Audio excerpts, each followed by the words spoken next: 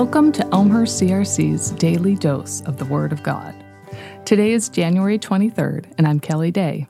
I serve as Director of Coffee Break Bible Study. I'll be reading from Genesis 3:1, Satan's first question.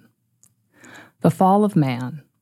Now the serpent was more crafty than any of the wild animals the Lord God had made. He said to the woman, "Did God really say you must not eat from any tree in the garden?" This is the first mention of the serpent in the Bible.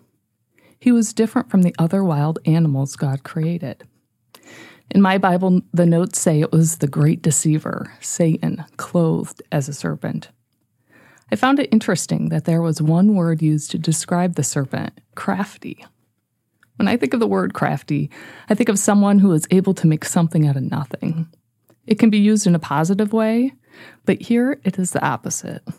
The serpent was crafty in taking something God said for good and twisting it around to make Eve doubt the goodness of God.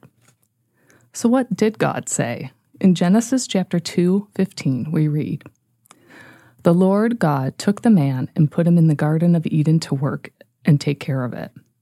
And the Lord God commanded the man, 'You are free to eat from any tree in the garden, but you must not eat from the tree of the knowledge of good and evil.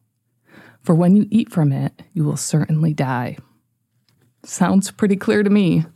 God gave Adam and Eve the freedom to enjoy the whole beautiful Garden of Eden, with one exception, the tree of the knowledge of good and evil.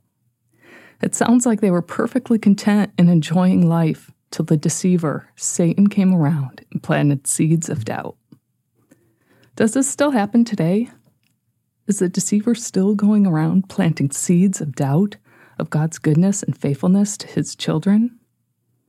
I strongly believe he is. So how can we as Christians know the truth of what God says versus lies and deceit? We have some wonderful resources at our disposal. First, the Word of God directly from the Bible. Study it daily. We can pray to our Father in heaven for his wisdom and clarity. And as believers in Christ, we have the gift of the Holy Spirit living in us, prompting us towards the good things God has for us. Praise God. Let's pray. Dear Lord, our Father, thank you for today. Thank you for a new day to spend time with you. I pray that you will open our eyes to see you and your truths in our everyday lives. May you protect our hearts and minds from the crafty lies and deceit Satan throws at us. Let us worship you in your goodness today. In Christ's name alone, amen.